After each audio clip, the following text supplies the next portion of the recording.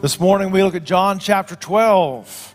John chapter 12, beginning in verse 1. It says, 6 days before the Passover, Jesus therefore came to Bethany, where Lazarus was, whom Jesus had raised from the dead. So they gave a dinner for him there. Martha served, and Lazarus was one of the ones reclining with him at table. Mary therefore took a pound of expensive ointment made from pure nard and anointed the feet of Jesus and wiped his feet with her hair.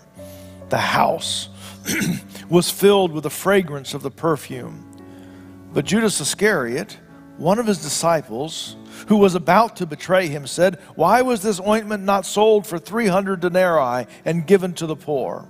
He said this, not because he cared about the poor, but because he was a thief, and having charge of the money bag, he used it to help himself to what was put into it. Jesus said, "Leave her alone so that she may keep it for the day of my burial. For the poor you will always have with you, but you do not always have me." When the large crowd of the Jews learned that Jesus was there, they came not only on account of him, but also to see Lazarus, whom he had raised from the dead. So the chief priests made plans to put Lazarus to death as well, because on account of him, many of the Jews were going away and believing in Jesus. The next day, a large crowd that had come for the feast had heard that Jesus was coming to Jerusalem, so they took down branches of palm trees and went out to meet him, crying out, "Hosanna, blessed is he who comes in the name of the Lord, even the King of Israel." And Jesus found a young donkey and sat on it, just as it is written, "Fear not, daughter of Zion. Behold, your king is coming, sitting on a donkey's colt." His disciples did not understand the things at first. But when Jesus was glorified, when they remembered that these things had been written about him and had been done to him, the crowd that had been with him when he called out Lazarus from the tomb, raised him from the dead, continued to bear witness. The reason why the crowd went to meet him, because they had heard he had done this sign. So the Pharisees said to one another, "You see that you are gaining nothing. Look, the world has gone after him." I want to start this morning with a quiz. You didn't know that was coming, did you? It's sort of a math quiz. It's sort of a quiz. I'm going to put some numbers on the screen, and I want you to know if you know what those numbers mean this morning. So the first number that we're going to take a look at is a big one, 93 million. Anyone remember what that is? Distance to the sun. Good, I'm glad I got that number right then. Seems like some people know that one. The second one, 24,901. Anyone know what that one is? Circumference of the earth at the wide spot, which I guess is all of them, but it's the circumference of the earth. The next one, 60 feet, 6 inches. Any seam heads here? That's the distance from the pitcher's mound to home plate. A great number right there. The next number, 168 hours in a week. There you go, Bo. You got that one. 168 hours in every week. Now, I think that's an interesting number. We're going to circle back on that number in just a moment. But one of the things that I want you to know this morning as we move into John chapter 12 is that we are looking at the last 168 hours of Jesus' life. What's interesting is that the beginning of John, verses 1 really through 13, are the picture of Jesus in eternity. He was in the world. He was before the world. He existed before the beginning of time. When the world began, he was already there. That tells us verses 1 through 13 are Jesus in all of eternity. The rest of John chapter 1, all the way through John chapter 11, cover about 3 years of Jesus' ministry. And now, beginning with John chapter 12, all the way almost to the last segment of the book, more than half of the book of John is about 168 hours, 7 days. Now, I want you to notice how the gospel writer stops to tell this story that, again, 13 verses for eternity, 12 chapters for 3 years. And what happens in these last 7 days, these last 168 hours, are so important that he spends more than half the book on these last 7 days. And so if we've been paying attention to the Gospel of John so far, that's great. But now we really need to pay attention, because this is the gospel's focus, is what happens in these days right here. Now, I said that one of the things that we were going to do is that we were going to circle back around to that 168. We are looking at Jesus' last 168 hours of his earthly ministry, but I want to remind you that you are standing on the threshold of a fresh 168 yourself. 160 hours that are presented to you. You're going to have 160 hours from when you leave this place to when you come back. Maybe 167, depending on how long church goes this morning. But the idea is that you stand right here in front of you. You are about to have a fresh 168 hours for your life. And here's the good news. Here's the good news for you this morning. That my life can reflect the power and glory of Jesus this week. My life can reflect the power and the glory of Jesus in the next 168 hours. Yes, my life can do that. We are grateful for what is revealed in the glory and the splendor of creation. We are grateful for the power and the authority that comes from the Word of God. But I want you to know that your life can reflect the power and the glory of Jesus this week. As we pick up John chapter 12 this morning, one of the things that we see here is, and we've been noticing this over the last few weeks, is that the people continue to be divided. People are believing in Jesus. Remember, on almost every page of the Gospel of John is the story of someone believing in Jesus. But at the same time as there is this current of people who are becoming believers of Jesus, there is at the same time this current of people who are opposed to Jesus, who are rejecting Jesus. And so the intensity of these two streams of the population is getting stronger and stronger and stronger. But I want you to notice in this passage of Scripture, in the verses that we read a few moments ago, I want you to notice that on the edge of this final week of Jesus' life, this week that is going to push Jesus to the very limits, this week that all of history is going to hinge on, when so many people are confused about Jesus, including his disciples. Now, I don't mean to kick them too much, because the whole story hasn't been written. They're trying to understand it as it's unfolding. But in this edge of this last week, we see the picture of some true believers who stand so visibly and reveal the power and the glory and the goodness of Jesus in this week. And what I want to do is I want to come back and I want to take a look at some of these lives that reflected the power and glory of Jesus in their lives in the middle of these stories. In order to do that, we jump back into the text. And what we see here at the beginning of the text is that vibrant and alive faith surprises others. Vibrant and alive faith surprises others. What we see here at the beginning of chapter 12 is that there is a gathering in Bethany. Now, you know Bethany. We were in Bethany just last week. Jesus left Bethany, has come back to Bethany. He is on his way to Jerusalem. And when he comes back to Bethany, he is once again invited to be in the home of Mary, Martha, and Lazarus. And when they invite him to be in their home this time, they've always loved having Jesus in their home. But this time when they have Jesus in their home, it is his first visit since he resurrected Lazarus from the dead. Now, you don't think they're going to use the good silverware for that kind of an event? They're going to bring out the good plates. There's no paper plates for this event. This is a big deal. Jesus resurrected Lazarus from the dead. I don't think that we can begin to comprehend the kind of gratitude that comes for someone who saves us, rescues our life, and in this case, restores Lazarus from the tomb. It's interesting. He had been in the tomb long enough that the crowds had gathered. The funeral had been completed. They were still hanging out at the house. All of those funeral casseroles were still open all over the table. I think Lazarus is the only person in history that ever got to eat the leftovers from his own funeral meal. He circled back like, man, who brought this? This was great.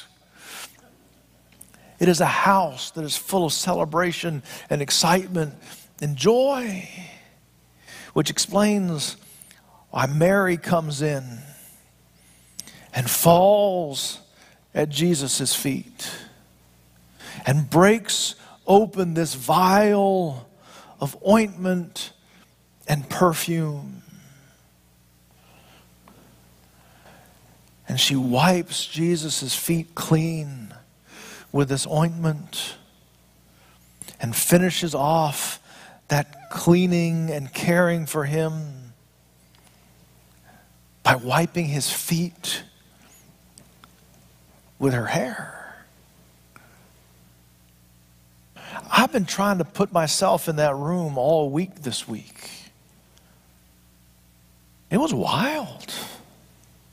It was wild, first of all, because she brings in a lifetime supply of this perfume. We're going to come back to the cost of this in just a few minutes, but the value of this was about a year's worth of salary. Let's just say $30,000.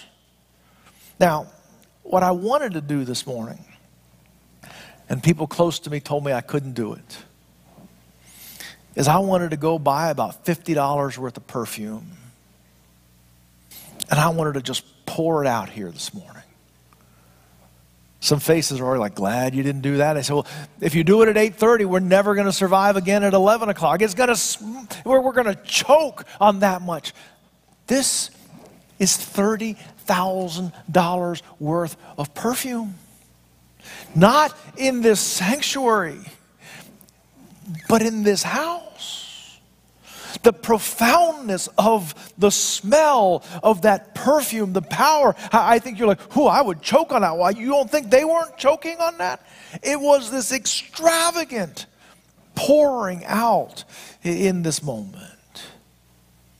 I've been trying to figure out the wiping of Jesus' feet with her hair.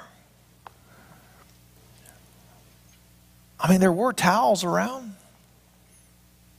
Next chapter, when Jesus washes the disciples' feet, he wipes them off with a towel. And reading about it, it was extraordinary, unusual, against the whole social grain for a woman to unbraid her hair in public. I've tried to look at this passage of Scripture and I'm like, man, I think it might have been awkward to be in the room when this woman comes and breaks open this vial of perfume and takes her very own hair and with her hair wipes clean Jesus' feet. Man, that's not normal. That's not what we usually see. And so now you've got this aroma that people are trying to work their way through. There's the awkwardness of the intimacy with which she is responding to Jesus. And then at the back of the room, one of the disciples says, this is a waste. This poor woman, out of her gratitude, she is just pouring herself out to Jesus, and some guy from the back of the room says, this is a waste. I can't believe this amount of money was spent like this, being wasted in a 15-minute event here. What a waste this is. This should have been sold and the money given to the poor. Now, it tells us that the disciple who said this, his name is Judas Iscariot. You might have heard of him before, but this is one of the first times he shows up in the text. And it tells us that he does this because he is a thief. And he holds the money bag. And Judas is the kind of guy that knows the price of everything and the value of nothing. And he did a quick number crunch on the value of this vial of perfume. And he said, if 30,000 goes in, that's going to feel good on my belt as I carry that bag. And if that much goes in, who's going to notice if a little bit falls out, if you know what I mean? Falls off the back of the truck, if you know what I mean. But what Judas says is, he says, this is a waste. We should have sold that and given that money to the poor. It wasn't that he was interested in the poor. He was interested in himself. He was interested in poor Judas is what he was interested in. You ever know people who talk spiritual to hide their own selfishness? Man, don't do that.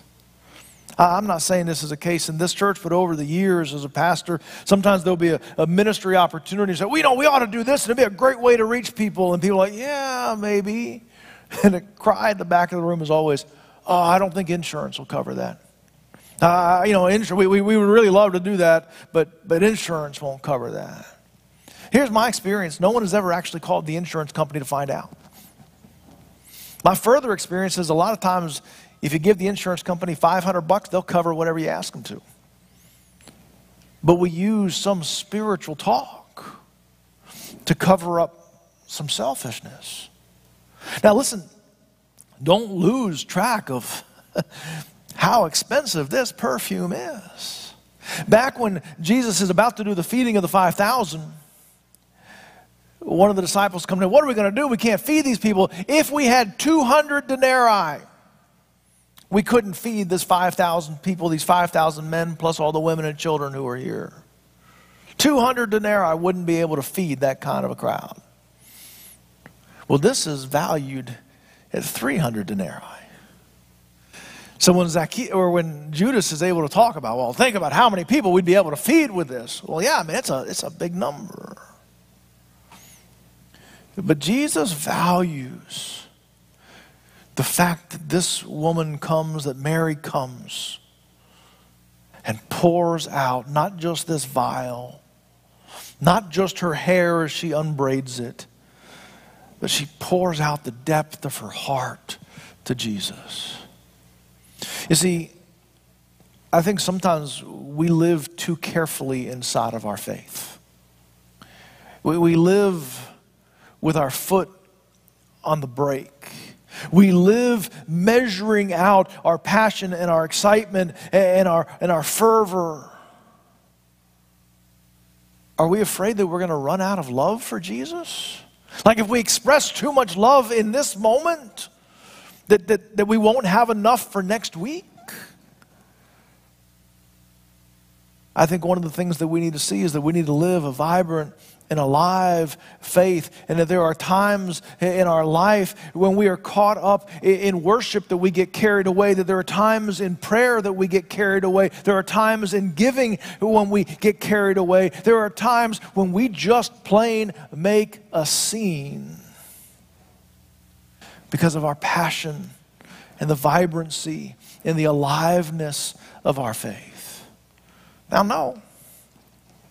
Sometimes it'll surprise others. Sometimes, man, they really did make a scene. Boy, they just couldn't stop talking about Jesus. They went on and on and on. Boy, that's not the kind of money that's not what I would have done with my money. Boy, who knows if you can even trust that? All kinds of questions like that. But understand that really is kind of the default setting. That when we live our lives with vibrant and alive faith in Jesus, it will make other people who don't have that same kind of faith to scratch their heads and say, now why would they do that? But I want you to know that when we live that kind of life, extravagant and without our foot on the brake and without caution in terms of our passion for the things of God, it will bring glory and honor to Jesus. Your life can do that this week if we will live in a way that does not live with our foot on the brake the whole time, full of caution. I also want you to see in this passage of Scripture, and several of you have been looking forward to this point. You've been reading ahead in the Gospel of John, and you got to this part, you're like, wow, check this out. I will tell you that vibrant and alive faith in Jesus will confound the critics. Now, you see, there were a group of people that were opposed to Jesus.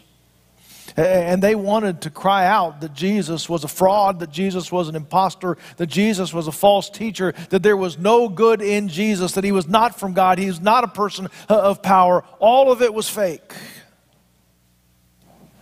Well, they had a Lazarus problem.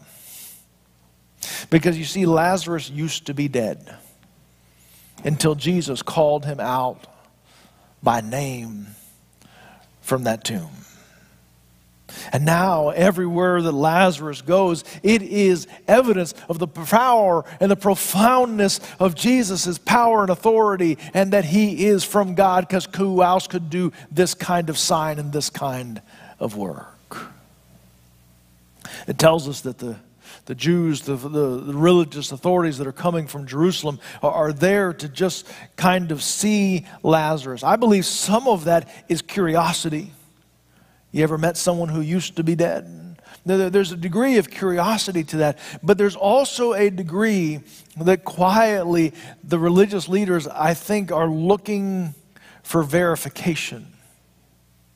They want to make sure that Lazarus is real. Do you remember all the work that they did with the man that was born blind back in John chapter 9? They said, is it really the same person? Was he really blind? Has he really been faking blindness for 40 years just for this moment? And they tested him and they poked at him. They called in his parents and all that kind of thing, because the sign was this great witness to the power of Jesus. And so they were trying to decline that. I think with Lazarus, he was such a well-known figure that they really couldn't poke holes. Everybody knows Lazarus. He's one of the most known people in town. The whole town saw him walk out of the tomb, or at least hobble out of the tomb. They saw it. I think sometimes all of that effort to the blind man and how long it took to verify him maybe a sign that people have been looking past that blind man because he was a beggar on the side of the road and not an important person in town like Lazarus was. And I think that should kind of catch us sometimes, that sometimes we don't look people in the eye that we're uncomfortable with, that they didn't even recognize the blind man. But Lazarus, they couldn't help. And everywhere Lazarus goes, he is a walking, talking, living, breathing evidence of the power of Jesus. And so these religious leaders are trying to say, listen, don't listen to Jesus. He is not the real thing. He is a false teacher. He is not from God. I don't know that this is what happened, but I can picture Lazarus just kind of following them around and then just waving every once in a while. He doesn't have to say anything. He just got to wave. Me over here used to be dead till Jesus called me out of the tomb. What were you saying? Lazarus' life is a confounding problem for the critics. Has your life messed up anybody's unbelief lately? Is there anything that's unfolded, and is there any attributes of your life that someone would say, I don't really want to believe in Jesus, but look at Brian's life, and I every time I see Brian, I got to think, oh man, I can't explain it any other way than Jesus. But you see that there are people who want to deny the efficacy, the power, the realness, the aliveness of Jesus today because they say, we just don't see any evidence of that in anybody's life. In fact, there are those who would say today that Jesus people are pretty much just like everybody else. They lie as much as everybody else. They cheat as much as everybody else. They cuss as much as everybody else. They gossip just as much as everybody else. They are rude just as much as everybody else. They are greedy just as much as everybody else. They cheat on their spouses just as much as everybody else. Because they haven't run into enough people whose lives give evidence to the transformation of their life. You might not used to be dead, but you haven't been alive like you are now in Christ. You used to be lost. You used to be blind. You used to be separated from the presence of God, but now you are not. Has your life confounded, confused the critics because your life has been transformed by Jesus? You see, vibrant and alive faith in Jesus confounds that. So whether it is a person who is a family member, whether it is a coworker, whether it is a professional relationship, whether it's someone that you pass in traffic, whether it is a parent-teacher conference, whether you're the parent or the teacher, there's something about that when they encounter you, they're like, whew, that Jesus seems to have made a difference in their life. That Jesus has made a difference in their life because their life has reflected the power and the glory of God in this week. Vibrant and alive faith in Jesus confounds the critics. One more piece, and this is really the passage that we read here about the Palm Sunday, and that is that vibrant and alive faith draws a crowd. It draws a crowd. We don't really... It's not Palm Sunday, and we don't really have time to get into all of this. But there was a traffic problem all of a sudden getting into Jerusalem. And there are people that are coming from every direction. And it creates a scene unlike the city of Jerusalem has probably ever seen, at least in a really, really long time. Now, what's interesting is that this traffic is coming from three different directions. There's traffic that is coming from Galilee, where Jesus has done most of his ministry, where people have seen most of his miracles. They are coming down the road from Galilee to Jerusalem for the Passover. And in fact, many of them may have even traveled with Jesus or in the same pack of people that Jesus is coming. They've been watching Jesus do miracles for a long time. So when Jesus approaches the city of Jerusalem and there is just this electricity in the air, then they are excited because they have been watching Jesus up close for a long time. But there's another part of the crowd that comes from Bethany. The passage of Scripture tells us these are the people who have met Lazarus. These are the people who saw the miracle. These are the people who have believed because what Jesus has done in Lazarus' life. And then there are the people who are in the city of Jerusalem, who are coming out of the city to see what all the commotion and all of the energy is all about. I want you to know that vibrant and alive faith in Jesus gathers a crowd. Susan loves it when the Saints have a big playoff game, or the LSU has got a game against Alabama or something like that. She says it's the best time to go to Walmart. She says everybody's home watching the game. You can walk through Walmart like you own the place. The aisles are empty. There's no line at the checkout. The whole place is yours because all the traffic has gone someplace else. What happens to the traffic on Sunday mornings? What happens on the traffic on Sunday mornings? Well, one of the things that I want to see is I want the traffic to churches on Sunday morning to show up on Google Maps. I want you to look at your phone and say, now why is there all that yellow? Why is there all that red around these spots around town? It's because it's Sunday morning and people are going to church.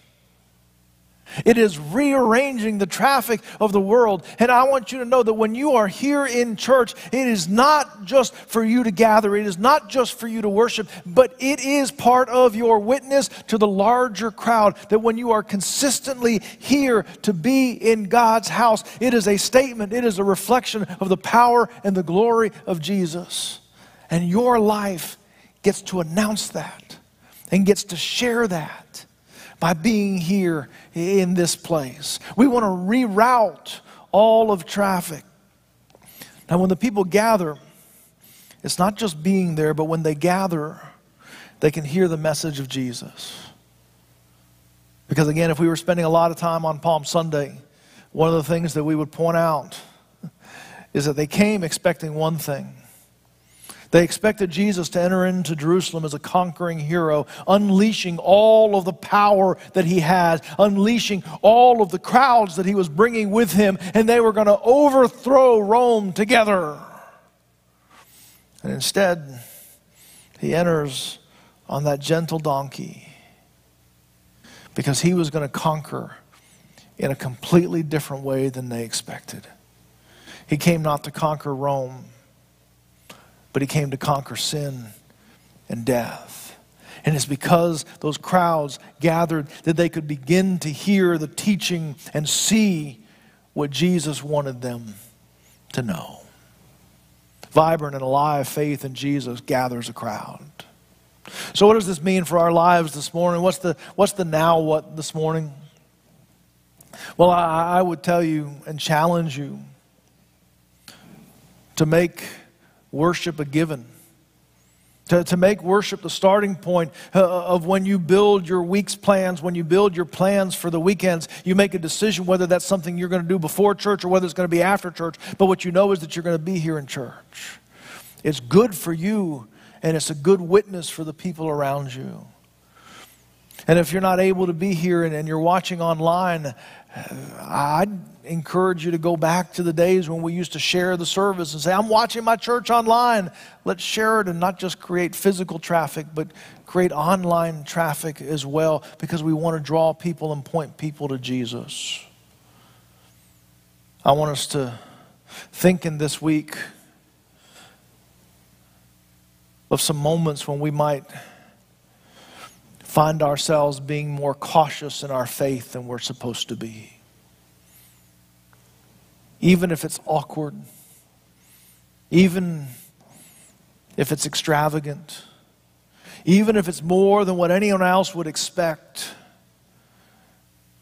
that we would live out our faith without the break of caution on our lives.